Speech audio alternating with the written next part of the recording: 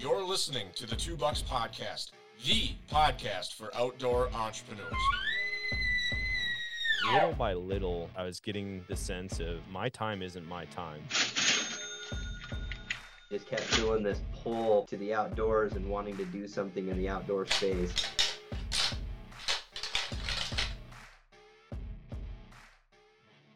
Welcome to another episode of the Two Bucks Podcast, the podcast for outdoor entrepreneurs. And I'm your host, Brian Krebs. Today I have Brad Leuthner, and I had to ask him how he says his name because this would have been the one that stumped me. 55 episodes in, I would have got it wrong. But Brad, how are you doing today? I'm awesome, buddy. Happy to be here. Just getting stuff packed up for we have 3 more tournaments left starting in 2 weeks. So just getting packed up and ready to hit the road for another month and a half and then get home and do some hunting. There you go. So usually I give a little snippet of what the guest does or where they're from. Today I didn't do that, but for everyone's right off the bat, you're a professional fisherman, right? Yeah. I fish the Bassmaster EQs, which there's 9 tournaments, and we fish from Louisiana to Texas to New York. So nothing. My home base is Minnesota. I grew up fishing Lake Minnetonka.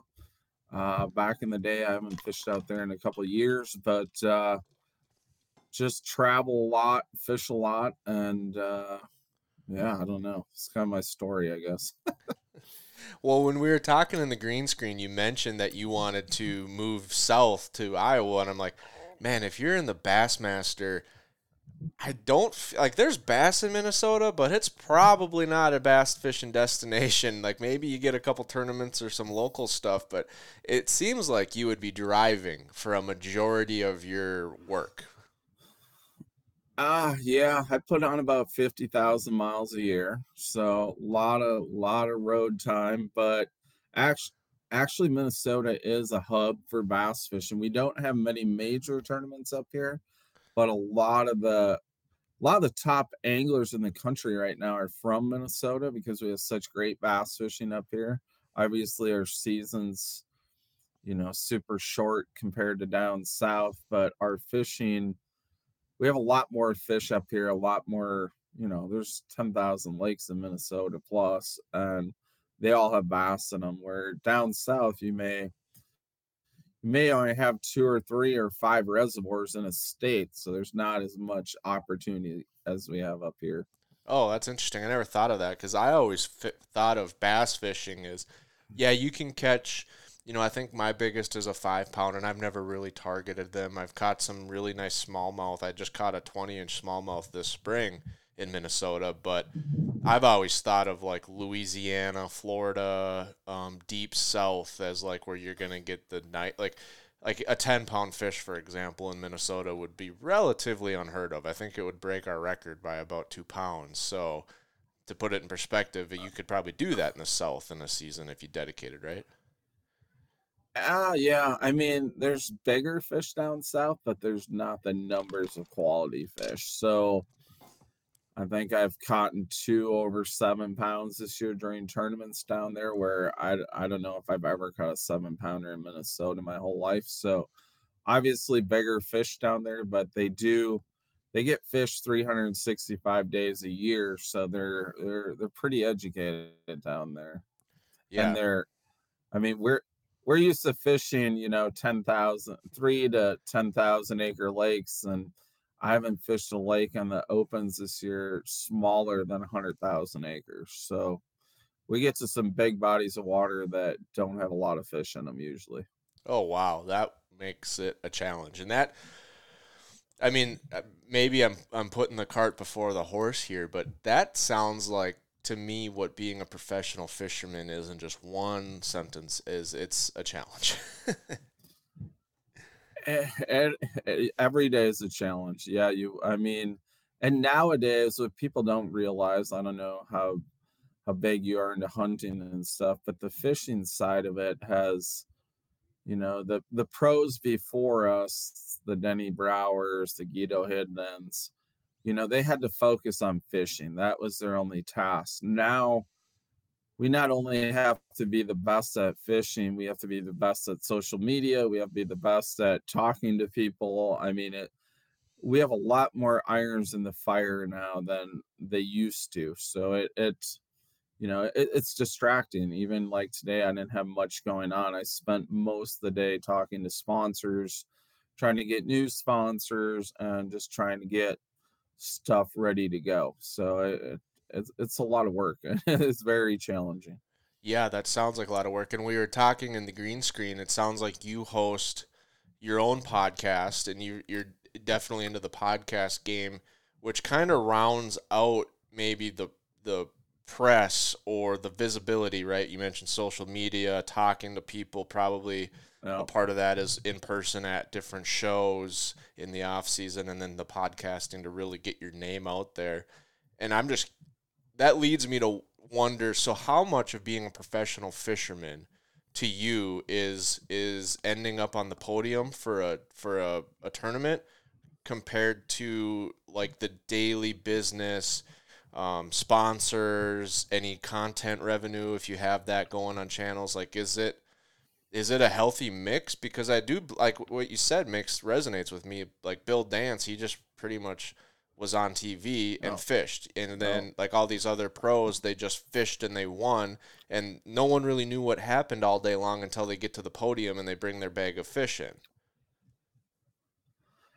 I think for me, I mean, it's probably half and half. I think you have to set yourself up to succeed with these sponsors, social media, and then you have to go and succeed too. You have to go and catch them. You build your name by catching them, but you stay in the business by sponsors and social media. I mean, it's a trying time right now. A lot of fishing companies are struggling. I mean, after COVID, it was some of the biggest boom years ever, Mm. and now it's really peeling back. But I'm pretty fortunate.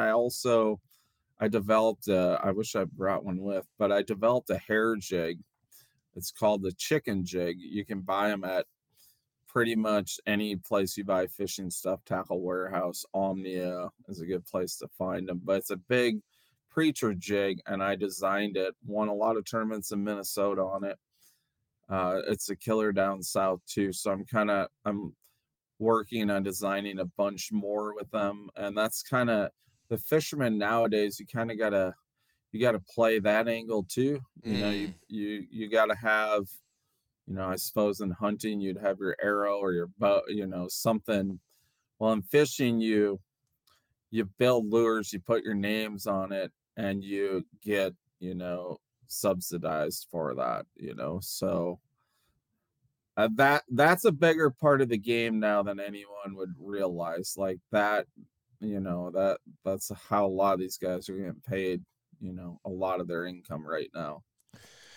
Yeah, that's an interesting take on it. And the last podcast we did with Trent from Chest Thumper Outdoors, definitely a hunting podcast, but we talked about No, that specifically, where like pretty much all of your big names in hunting content, whether it's television or digital, have some sort of a product associated with them or another gig, whether they're like some people are farming 6,000 acres and you just don't see that yeah, part of it, but that's what pays for their home and their family as well as all of the other stuff. And then the hunting probably pays for itself, maybe puts a little bit of cash in the bank or fuels their next investment. But, a lot of yeah, them do have a product. And it's funny you say it's kind of the same in fishing. And I'm wondering now if like the next generation, it seems like we might be a transitional generation, and the next generation views like tournaments and getting on the podium as maybe just a press tour of this is how I get my name out, but what I really make money at is all the products I'm showing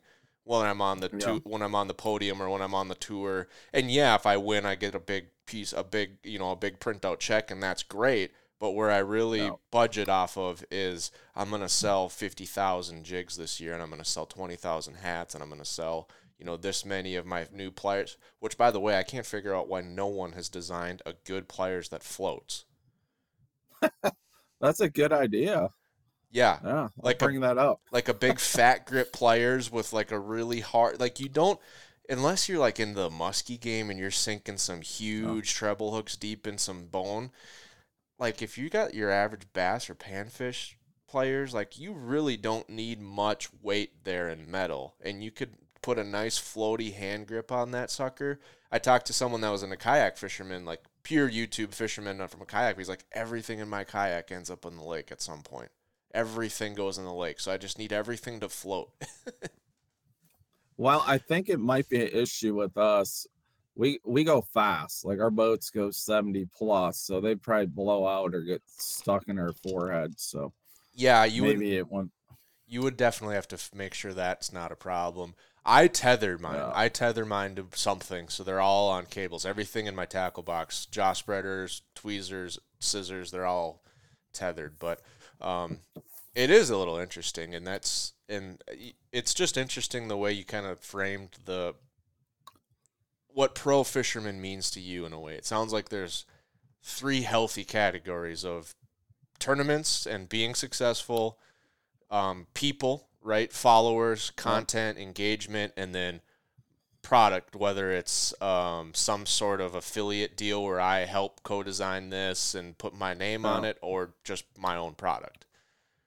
yeah. And I feel like you have to build a name first and foremost. I mean, I do a lot with so my sons are on the high school fishing league in the state of Minnesota. So I'm on the board and I do a lot with them. And every young boy or girl that gets into fishing comes up and talks to me, and they're all about how do I get sponsors? And it's a 1,000 paragraph deal, right? Like Yeah. it's not easy. It boils down into our field. The more your name gets known, the more you're around, the right people, and they have to know you and have to trust you. And being a good person really helps out a lot in that category. And it's not a lot of these kids think, I'm going to go win a high school tournament and tomorrow Rapala is going to call me and give me $100,000. But it doesn't work like that. I used to work like that kind of back in the day, but that ship is so far gone that it's never coming back. And one thing hurting us in the fishing side is there's a lot of people that will work for very, very little pay, if nothing.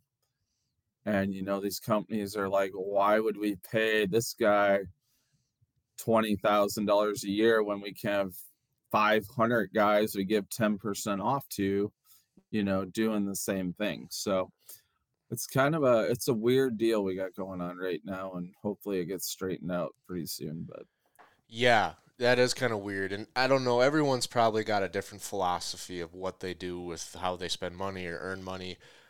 But my mentality would be I would budget my life based on some of the things I control. Like I control yeah, how many views on TikTok I get and what revenue I get from there. I have the majority control of any, how much product I sell of my yeah, own, and that's where I would probably be like, this is what my budget is. Now, if I win a tournament, great. But I'm yeah, gonna find that's extra money. I'm not gonna count on that money, and if I get that, I'm gonna think about what's the best value for this.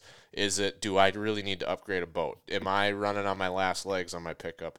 Am I ready yeah, to do the next investment, whether that's maybe bringing my fishing gear production, you know, local? Like I'm going to build a shop and we're going to start yeah. making the stuff ourselves and hire up some people, whatever that is. I mean, I feel like it would be a pretty stressful life if you were like, I have to win to eat next month.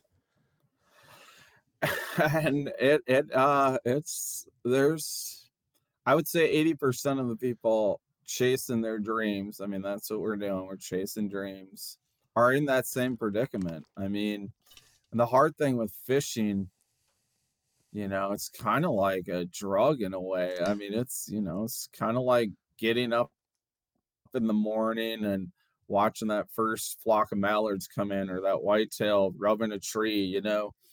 It's kind of addictive deal. And there's a lot of people that have gone broke, and there will be a lot of people that go broke in the future. But it's, it's like you need that little break, and if you keep working hard at it and you keep improving. A lot of people get to a certain level and they think they know it all, or they quit, improving. Where our game, there's something new every week to learn, or every day. Like if you're not learning every day, you're doing something wrong. And I see a lot of that. Like people get stuck in their ways, and there's so many different ways of doing it. And that's the biggest thing with us. We got to keep, you could be the best fisherman in the world, but if you don't keep learning, everyone's going to pass you up in a couple months.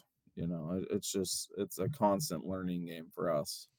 It's interesting you brought that up, because I was going to ask you specifically about that on like, how much of what you do when you're not in a tournament is, they say pre-fishing a lake or scouting a lake, but is it just like, yeah, the fish are here and they're biting, or how much of what you do outside of an active tournament is, I've been thinking there's a better way to, present this bait, or, different structure I want to take a look at, and like trying new things, and exactly what you said, learning. Like how much of your time on the water is that versus just, I know this works, I've done it before.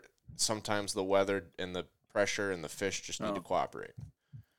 Well, I mean, it's a healthy dose of both, honestly. I mean, you got to stick to your guns, what you're good at, for sure. Mm-hmm. But you also, I mean, I lay awake most nights before I fall asleep and think of different lures or different ways of catching them. And I feel like my job's a 24-hour a day job, like 7 days a week, 365 days a year. I mean, if I'm not, typically for the Bassmaster stuff, we get 4 days of practice. So we only get 4 days on a given lake. And this year, out of 9 lakes, I've only been to one of the lakes previously. So we're seeing a lot of new water all the time. And so when you're seeing new water, it's hard to pick up new techniques, because it's hard enough to get a bite. So you kind of go with what has gotten you there in the past. I seem to work on a lot of things when I'm on a lake and the bite's really good, fun fishing, which I don't get out a ton to do, but work on things when I know the fish are biting, and at least get confidence in it, because in our line of work, confidence in what you're doing is the whole game. I mean, you can't be out there trying something that someone else told you about. You're never going to do good. So you got to be confident. And the thing is, nowadays we have so much variety. I mean, there's 1,000 ways to catch a bass. So you got to pick what you think's going to work best and go out. But generally, if I do some homework on lakes I go to, you look on Google Earth or your GPS, and I'll have an idea of what I'm going to do, but it never pans out. And I'm more of the fisherman. There's some fishermen that are, they're all about structure, planning out everything. I'm more the guy that I show up to the lake, I look at it, and whatever feels good to me. So I'm more of a gut. Like, I think that's more the old school in me. Like, I'm more of a gut, like hunting, you walk through this woods. I was helping my son set up a bear bait yesterday, and, I'm just like, well, yeah, that tree looks good. They're going to come right from here. And, kind of the same thing when you're fishing. Like, you get that little intuition, and 99% of the time it's right. So, Yeah. Yeah, that's kind of how I've always approached a lot of my hunts. It's like, I know where I know what areas look good, but some people really go into, like when I'm talking out west, like I'm going to park the truck here, I'm going to walk this ridge, I'm going to walk that ridge, I'm going to make this loop. I'm like, you know what, over there looks kind of good. I'm going to go check that out. And that's kind of the correlation I'd make to the Bassmaster, or being a professional fisherman. One thing I've always been curious about, I'm going to open myself up for criticism here by you, Brad. Oh, good. But out of like the 5 or 6 trophy or game fish here in Minnesota, I would probably put bass 5 or 6 on my list. Yeah. of like I mean, things.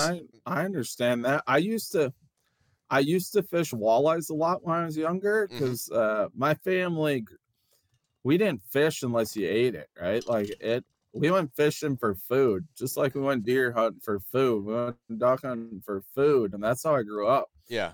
But I got into bass because I could catch them during the daylight. You know, I'm like, I hate Okay. getting up super early. I hate staying out after dark. I'm like, I just want to fish during the daylight. Well, that leads right into my question because I would say if the fish are biting, I'll pick walleyes first. Then I'd probably pick nice Yeah. crappies and sunnies. So that's 1, 2, and 3. Or muskies. Obviously, that's if muskies are biting, I'll pick them first. I would put Yeah. bass ahead of Minnesota northerns because there really just isn't typically good quality northerns in a lot of our lakes. So then it's more of a headache. But that was the question: is why is bass the biggest fishing outlet? I mean, I don't want to sound ignorant, but I'm pretty sure bass dominate the freshwater fishing industry, um, both in It's number of fishermen and what you see on TV. bass fishing right now is close to 70% of the freshwater market. And I would So say a that be healthy part of the other part is probably fly fishing. yeah, I mean you got fly fishing, you have I mean down south bass. Yeah, it's all I mean bass. they got it's all bass. They don't have, I mean there's some lakes with sauger, there's some lake with walleye. I mean everyone bass fishes. Minnesota, you know, it's probably I would say 80% of the people that go fishing go walleye fishing. Like I think that's the big majority. But you also, you know, Minnesota and Wisconsin's kind of a culture, just like opening a deer hunting, opening a walleye fishing. Yeah. Probably 80% of the people that go out opening a walleye fishing probably never fish the rest of the year again. They just go up there to hang out and you know, it's a good time. Same thing with deer hunting. You know, opening day of deer hunting in Minnesota, Wisconsin, there's hundreds of thousands of people doing it. And most of them could care less if they shot a deer or, you know, it's all about the camaraderie with their buddies and having a few cocktails. And, you know, I miss that. Like, that's why me and my buddies are so big into duck hunting. We Mm. love hanging out and you know, shooting the crap after you have a good hunt or whatever it may be. But we don't when we're traveling fishing, we don't do anything fun. I mean, it's basically work from sun up to sundown, and you know, you get back. You usually rent a VRBO with your buddies, and you get back and you have a little bit to eat. You're exhausted. You've been on the water for 14 hours. Not to mention, I drove 18 hours to get there the day before, so you're pretty exhausted. You don't really have time to just hang out. And that, you know, hunting for us is that release that we don't, you know, obviously we're all driven, so we want to be on the X in a field and we spend countless hours scouting and I mean we don't like losing. I mean we want to go make our time worthwhile, but you know, we do have more fun at that.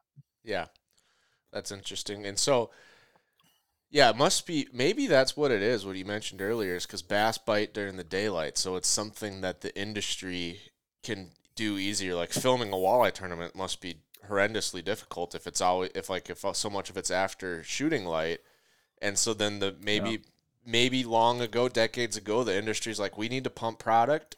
It's easier to pump product in the daylight, so we're gonna start all these bass fishing tournaments instead of walleye fishing tournaments. There are a lot of there like there's the Lake of the what is it um, Lake of there's all kinds of the Great Lake There walleye chain and tournament. There's tons of walleye no. tournaments. Don't get me wrong, there are out there, but there's more bass tournaments. There is. There is a lot of walleye tournaments up in this neck of the woods and you know Canada and stuff. But another thing I think what makes bass fishing popular, so walleye tournaments kind of get a bad name because a lot of fun fishermen love to catch and eat walleyes, and they Yeah. think, well, these walleye guys are out there ruining our fishery. Oh. So I mean, the walleye, there's definitely a niche for the walleye turn. I mean, I know a couple of professional walleye anglers and they do very well, but it's a very, very small majority of them. I mean, Yeah. you're talking maybe 30 big walleye fishermen in the whole country, where you're talking, 300-400 bass anglers that are making a living fishing, or more than that. So That's a really good point. The whole game fish um, versus dinner fish. Walleye is a dinner fish and bass is a game fish. I mean, they're both yeah, technically called game fish, but yeah, I mean, I've eaten bass in Canada when we were looking for shore lunch and we're getting a little short and a little hungry, and a nice yeah. small smallie tastes a lot like a crappie, ironically. But other than that, Oh yeah, we don't ever keep them and eat them, and so yeah, I bet those are two big points. It's a daylight thing. It can be action all day long, and then it's not a fish that the locals are going to be too upset about because most people aren't eating them. They're pretty aggressive fish generally, so that they'll probably bounce back from like a yeah, tournament in a couple weeks and be active again. And so absolutely. that's, but why, how about instead of just why the industry went to bass, where was the moment where you were like, I can be a competitive bass fisherman and picked bass over any other species? Well, when I was growing up, I honestly, I mean, a little backstory on me. My family owned a water well drilling business in Victoria, Minnesota. My Okay. great grandpa started it back in the 20s. And apparently, I never knew my great grandpa, but he was a bass fisherman way back then. He'd go out on Waconia with frogs and a cane pole.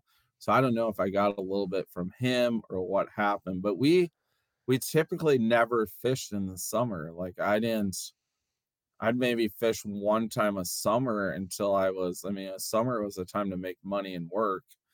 And, we did a lot of ice fishing as our slow time, to go and go catch fish. So I didn't until I think I was in eighth grade. I had an accident at school and messed up my jaw. I was a big baseball player and I had to kind of quit that. And I got a guy from town took me out. His name was Brian Kraus. He took me out in this first bass tournament, a little Wednesday nighter, which still goes on to this day on Minnetonka. He took me out there, and it was like a deal that was like crack. I couldn't get away from it. I mean, I couldn't believe how awesome it was. And back then, I was walleye fishing a little bit and bass fishing, and that kind of put me over the edge. And there was, back in the day, there was a bass tournament every Saturday, every Sunday on Lake Minnetonka. So it was, right next to home, and it was pretty simple to do. So just went that way. And then as my career went along, like Seth Feider, Austin Felix, Josh Douglas, who they're fishing at the highest level right now. I grew up fishing with all of them, and we kind of all pushed ourselves to be better. And these guys went on to great things, and I stayed working. I had kids, and now my kids are old enough, so now it's my turn to go chase the dream. I'm just a little worn out, but I'm all right. Okay, so it all started with, it sounds like when Ryan invited you, is that like a tournament that it's a two-person team and he was a person short? Eh, Yeah, it's like a Wednesday nighter, so they still have them. It's like 4 hours. They have them all across the country. Most big reservoirs down south will have one every night of the week. But in Minnesota, we don't have the fishermen like they do down there. So it was every Wednesday night. It was $25, and there was about 50 boats in it. You fished for 4 hours and brought back your four biggest bass. Okay.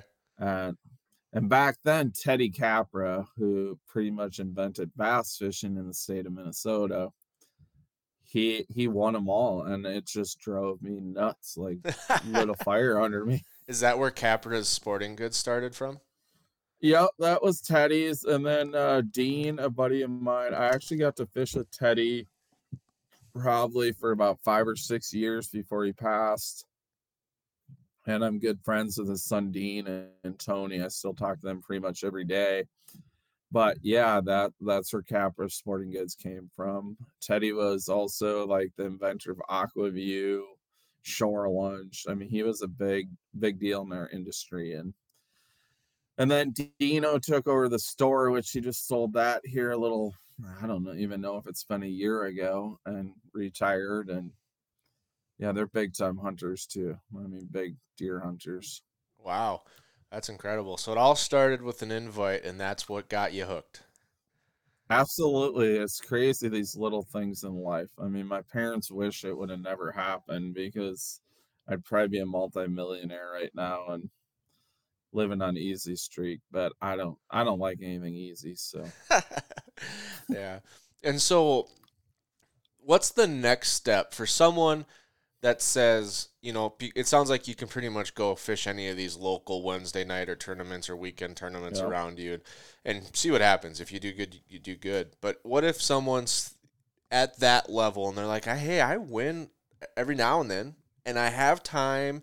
Maybe I don't have kids yet, or maybe my kids are older, and I don't know. I feel like I want to make a run. Like, how does someone go from your local fishing league or your local tournament to starting to climb the ranks? And I should probably know by now since I have this podcast, but what are the different ranks and levels of Bassmaster? Well, so the highest level of Bassmaster is elites, where there's 102 of them this year. And what I'm fishing is called the EQs. It's the Bassmaster Open EQs. So you have to do all 9 of them.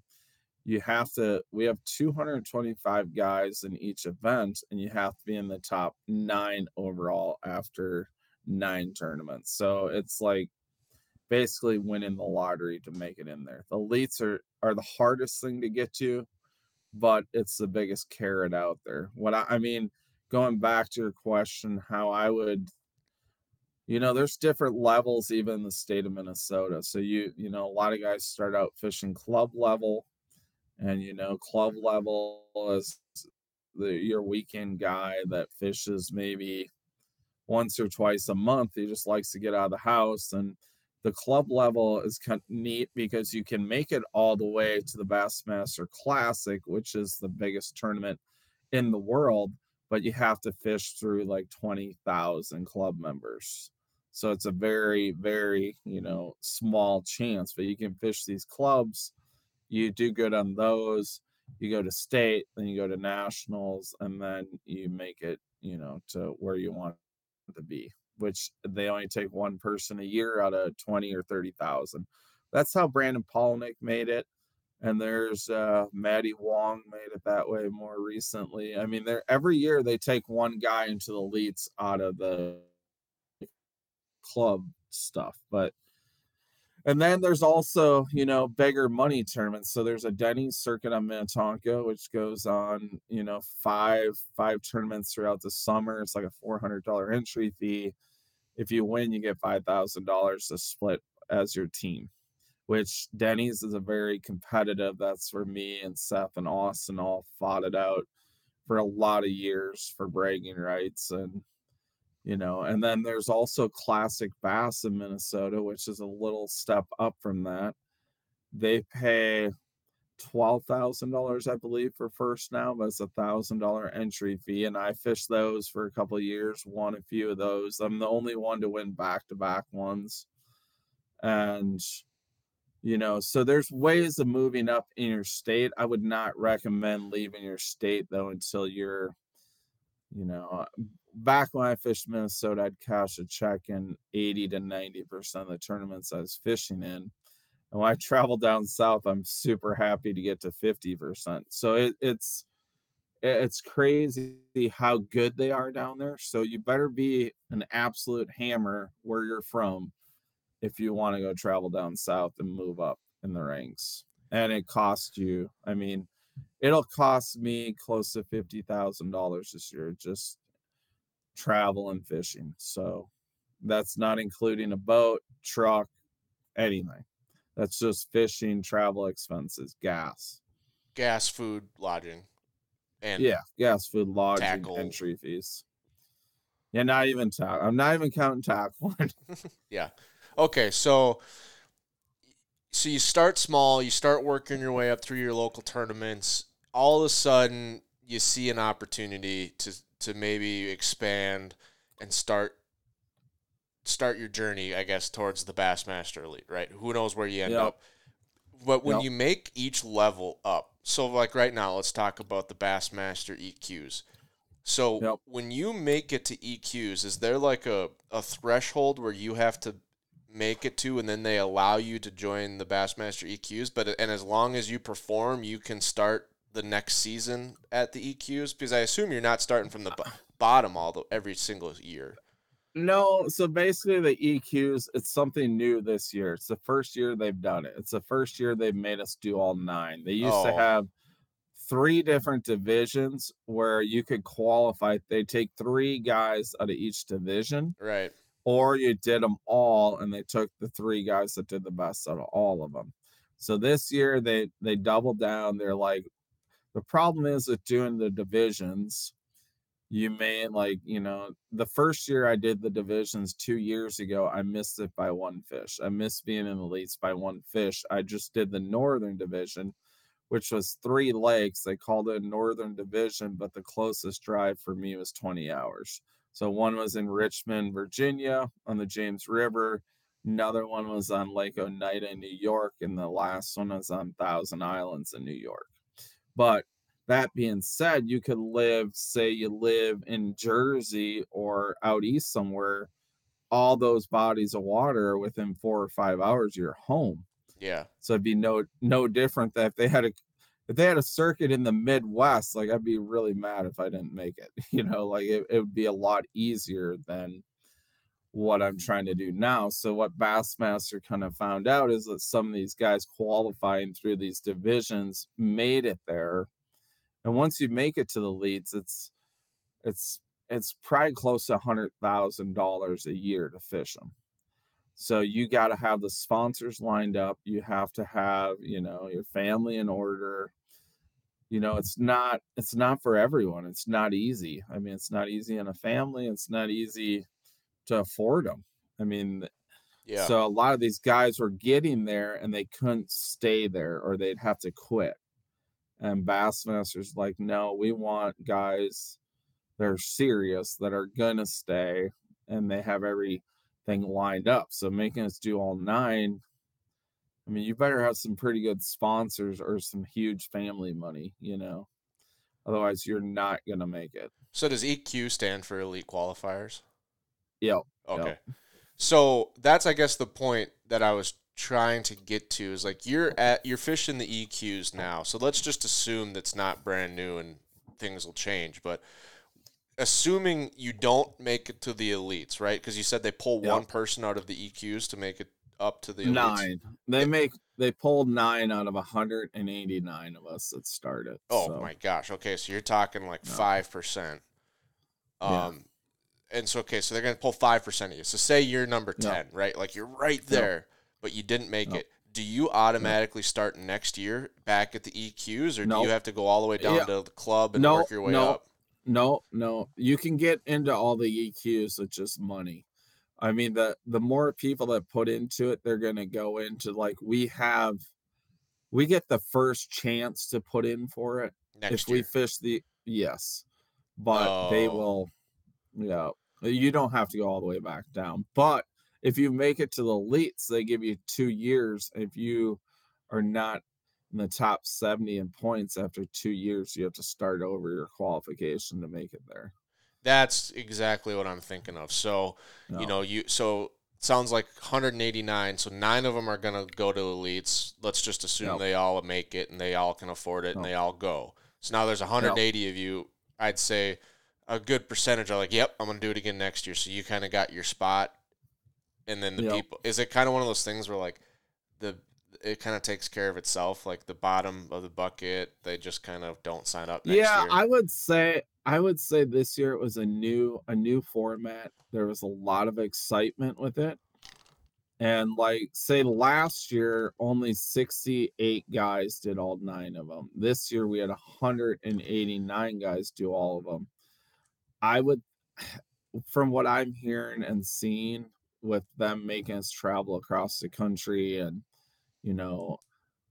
and I would say, I think next year, like 100 guys tops will be doing it. Like, I think a lot of guys have, They maybe not set up financially, they maybe not set up, sponsor wise. And the EQs, it's not easy to get sponsor. I mean, it's easy to get product deals. It's not easy to get hard dollars. So there's a lot of guys out there not getting any kind of sponsorship dollars. I mean, you just can't.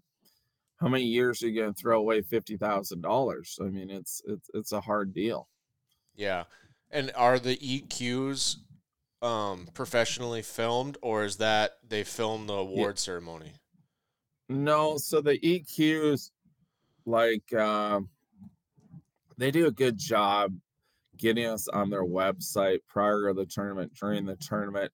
They have 6 photographers there, Okay. and then the last 3, so the last 3 we're going to, so the last one in each division will be on FX1 the last day. The top 10 anglers will get camera guy, just like the elites. Yeah. And that's kind of 2 years ago. I made it to the last day up on Thousand Islands, and just being there that one day, like, after, it moved my career along more in one day than 20 years of winning every local tournament out there. I've won everything in the Midwest, and I never got the publicity I got that one day. So So I assume then, but there's probably media rules where you can't bring your own cameraman or get your boat set up with yeah, like 12 wired GoPros and be doing your own no, YouTube no, series. no. Bass loves all that. Oh, they do. Like, we have a guy. Yeah, they encourage it, actually. They More the merrier for them. So, it's less they have to do. So So could they that be a encourage it. viable strategy? I mean, I suppose on top of everything you're doing, you don't have time to edit videos, so you'd have to think through that. But are there people doing like full YouTube Absolutely. episodes and Yep. like that's how they Yep. fund their ticket basically to fish the series? Is YouTube, they're making enough on YouTube to kind of No, I mean, there's one guy, Brandon or Ben Milliken. So he's from Texas. He has 500,000 YouTube followers. He's funding it through YouTube, but he built his YouTube before he just started doing them this year. But the problem is, in YouTube, it's kind of I don't do it because it's so saturated on the fishing side nowadays that it takes so long to build to get paid from it Yeah. that it's, you're better off. That's why I do the podcast stuff. I like talking to people. I like doing that. I'm not really a YouTuber. If I ever do YouTube, I would do it hunting, in the Yeah. hunting side of the world. Okay, interesting. Yeah, just kind of figuring out how someone like climbs the ranks. So is from what you're seeing next year, can anyone that's got the money sign up for EQs and pretty much make it in, or is there a vetting process? No, they can. If they have the money, they can make it in. It's 9 tournaments. It's 18. Well, as of now, it's $1,800 a tournament. So you're looking at, I don't know what that comes out to, $20,000 roughly, just in entry fees, and then, another $30,000 in lodging and gas. Yeah, you're in. Okay, so if you're fishing at that local level and you're just a rock star, like you're winning and you're like, Yeah. what do I do to try to make it? Is it probably best like figure out your finances and sign up for the EQs and see if you can compete? There's 2 different ways of doing it. So there's Bassmaster and there's MLF. So MLF is, the competitor of Bassmaster, which they have the Toyota series, which is kind of comparable to the EQs, and it's kind of the same deal. But on the MLF side, they have a Toyota, and then they have a pro circuit, and then they have their big circuit. So there's 3 different launch. Well, they actually have BFL. So there's like 4 ways of getting up there. The big carrot for Bassmaster, though, so if you win one of these EQ tournaments, you get fish the Bassmaster Classic, which just showing up for the Bassmaster Classic, you get $10,000, and it's the most it's the hugest tournament in the world. I mean, you win a Bassmaster Classic, your name goes down in the storybooks, you know. So it's a big draw that way, you know. And Bassmaster in general, it does a lot better job promoting their anglers than MLF does. Like MLF, it's more about promoting their brand, where Bassmaster's more about promoting anglers. So the sponsorship dollars are usually better in Bassmaster. Okay, and so you're saying 9 people make it out of the EQs to fish the classic because they're No, they pulling. fish. No, they fish the. Oh yes, there is nine total.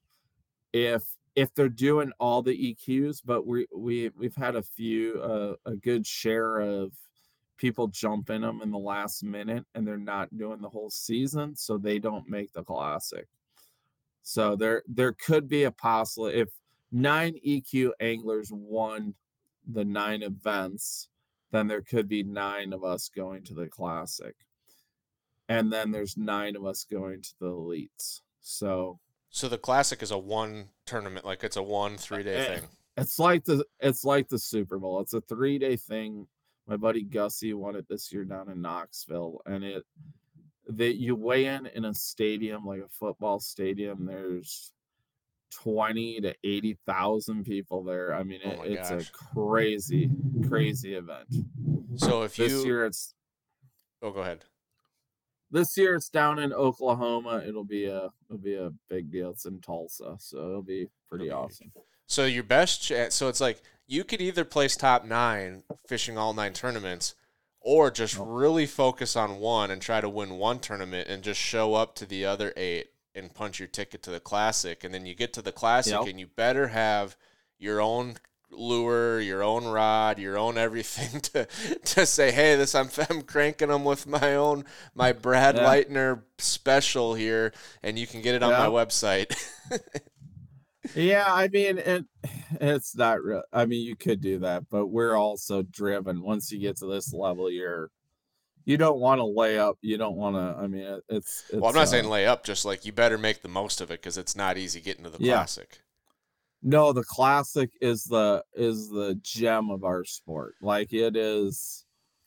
It's like shooting a 200 incher. You know, it's a big deal. So So most people will never come close in their life, and a handful of people will do it every year. correct. They're it's a they only take 48 people to the classic each year, so it's a very select few.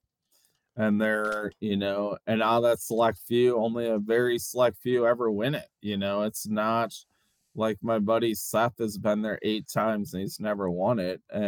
But he's fished it the last 8 years in a row. So the easiest way to get in the classic is to get in the elites, and then you're in the top 35 in points in the elites, and you're automatically into the classic. So that is the by far the easiest way to make it to the classic. And so I assume if you can make it to the classic and you're making it to the elites, that makes does that make every conversation easier when it comes to being a professional fisherman? When you call up Rapala or you call up this boat company, not saying it's a It, guaranteed deal, but does it just make it easier? Like, yeah, I've been in the elites for 10 it years. it really depends on personality at this point.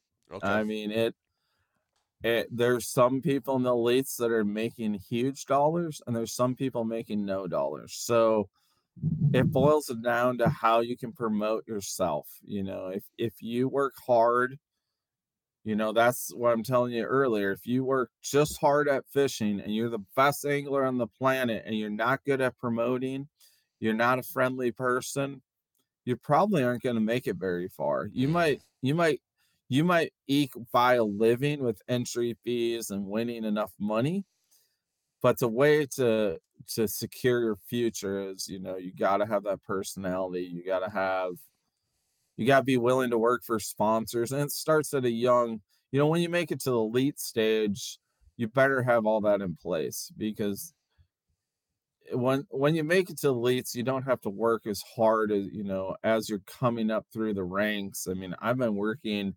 sports shows for 22 years. I've been, I've been doing all this stuff for a long time. So everyone knows me and they know what I do in the industry and how I can sell price. At the end of the day, it's how much product can you sell for that company.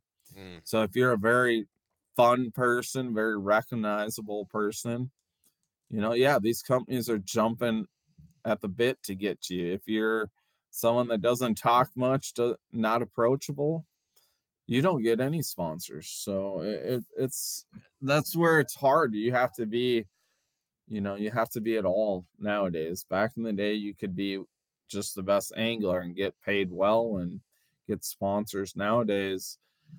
And it's a lot of our budgeting from our companies are going to YouTubers too nowadays. So we're kind of getting lumped in the same thing. And there's some big YouTubers out there that make a ton of money in our sport, and they're good at selling product because they're pushing this product in front of everyone all day long. We don't, when we're when there's a camera guy on us in a 8-hour tournament, we're not really pushing product at that point. We're trying to catch the 5 biggest bass we can catch. Yeah. Where it's almost like you'd have to have two brains going. You'd have to have one brain focused on how can I catch this fish, but you'd have to have your other brain focused on the camera and being on camera and talking and being a personality, with not forgetting that we're here to catch fish. And I feel like with the pressure and the emotion and then you put a clock on it and you put all this, all this passion behind it, it's just like very few people can probably successfully do both of those at the same time.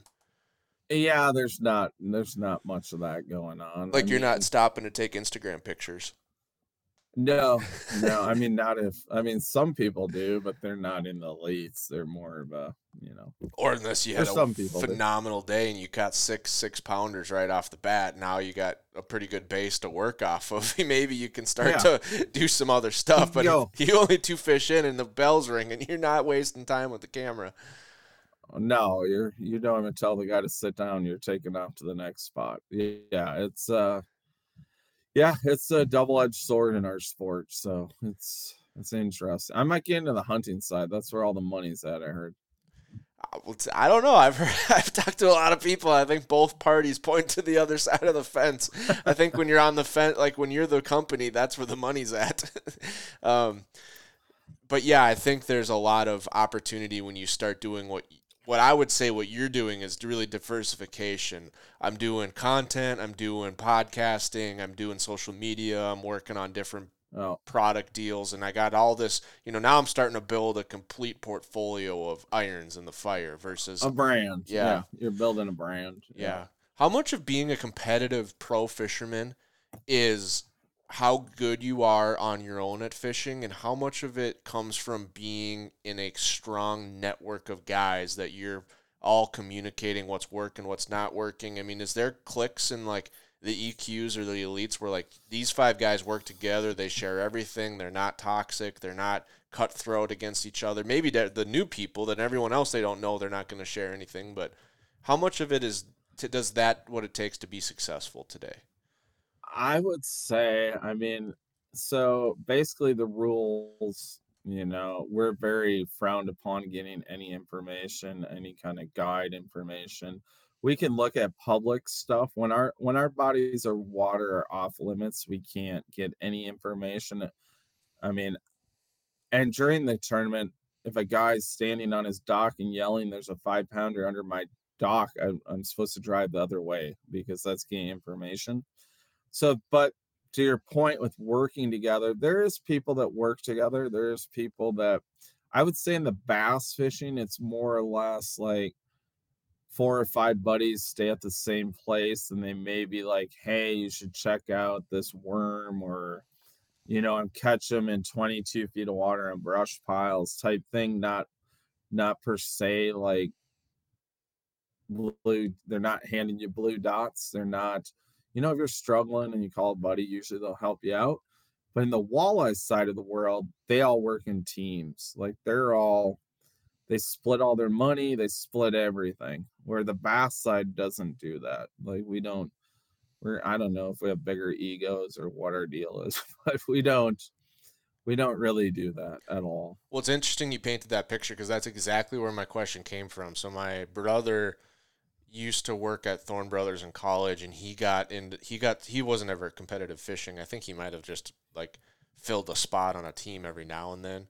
But he had some friends, Yeah. and one of them made it to some significant level in the walleye fishing circuit. And he said, Well, one on one, I can beat any of these guys. But the problem is they all have friends, and I don't have any friends. And so they're sharing stuff, and yeah. it's like five of them working together, and I can't keep up on my own. And I don't, he's like, I had to dip out because I couldn't do that. And that's exactly what I thought of. I didn't know it was just a species thing. I was just curious if that was what it's like on the I mean, bass. there's a little bit of that going on. I mean, there's shady stuff happening on the bass side right now, but for the most part, it's one on one. And the thing is, with bass fishing, it's it's kind of a person. It's your sport, so you want to win for you, and Yeah. you want to. And the more you can do it without getting help, the better off you're going to be down the road. Where these walleye guys, yeah, they all work on a team, and once that team leaves, they don't know what they're doing anymore. So it's just a different deal, I guess. I don't know. Walleye fishing's different, but you're gonna see changes in walleye fishing right now. The trolling and the live bait is kind of going away, and it's all going to what we've been doing the last 4 or 5 years, live scoping individual fish, and that's what some of the top walleye anglers are doing right now, and it's kind of changing their game too. So you're going to see some change in that too. How big of a that brings up a good question. How big of a deal is tech? Like, could someone be competitive in today's day and age without live scoping or any of the forms of live scoping? No, Yeah. no. I mean it live scoping to me has made a lot of subpar fishermen really good at fishing. Honestly, it is. I mean, don't get you wrong. One of my best friends is one of the best live scopers I know, and he is an absolute hammer, and he is super good at it. But that, it kind of takes out. I wouldn't say like I'm not against live scoping in any shape or form. I'm just mad I'm not better at it, so the honest God truth. That it is. I mean, I have two live scopes on the front of my boat, and to me, I don't like staring at the screen for 12 hours a day. I like casting at what makes my belly feel good, or Mm. that intuition, but it doesn't work anymore. I have to live scope. I mean, that's just how it is. So is the difference that before live scope you had to fish enough to know where quality fish should be and how they should be Yeah. reacting based on weather and patterns and every variable there is to be competitive, and No. now you can just find that fish and now you can see how he's Well, reacting, and then you can try something else and you can try again, but you know that fish is there. So is that kind of the difference? I think it's a little bit of both. I think the biggest thing live scope has taught us is there's a lot of fish in no man's land. Like they're catching a lot of these fish on live scope where no one would fish before because there's nothing there. Oh, like a There's suspended nothing there, fish out in the but middle of the lake or something. it doesn't necessarily even have to be suspended. It could be just sitting on like a 10-foot flat with no contours, just sitting there, Mm, swimming through there, and you see it on your live scope and catch it. Where back in the day, every spot you fished, it had a purpose to it, right? It had mm, a hard spot, and it's so different. Like my struggles with down south is there's no weeds down there, and it's all flat. It's very in Minnesota, like you're looking for these weed edges, these hard spots on these weed edges. Where down south, you're looking for a little hard spot where the current hits it different, or so it's night and day difference from here to down there, but it's also a bass is a bass, everywhere you go. So interesting.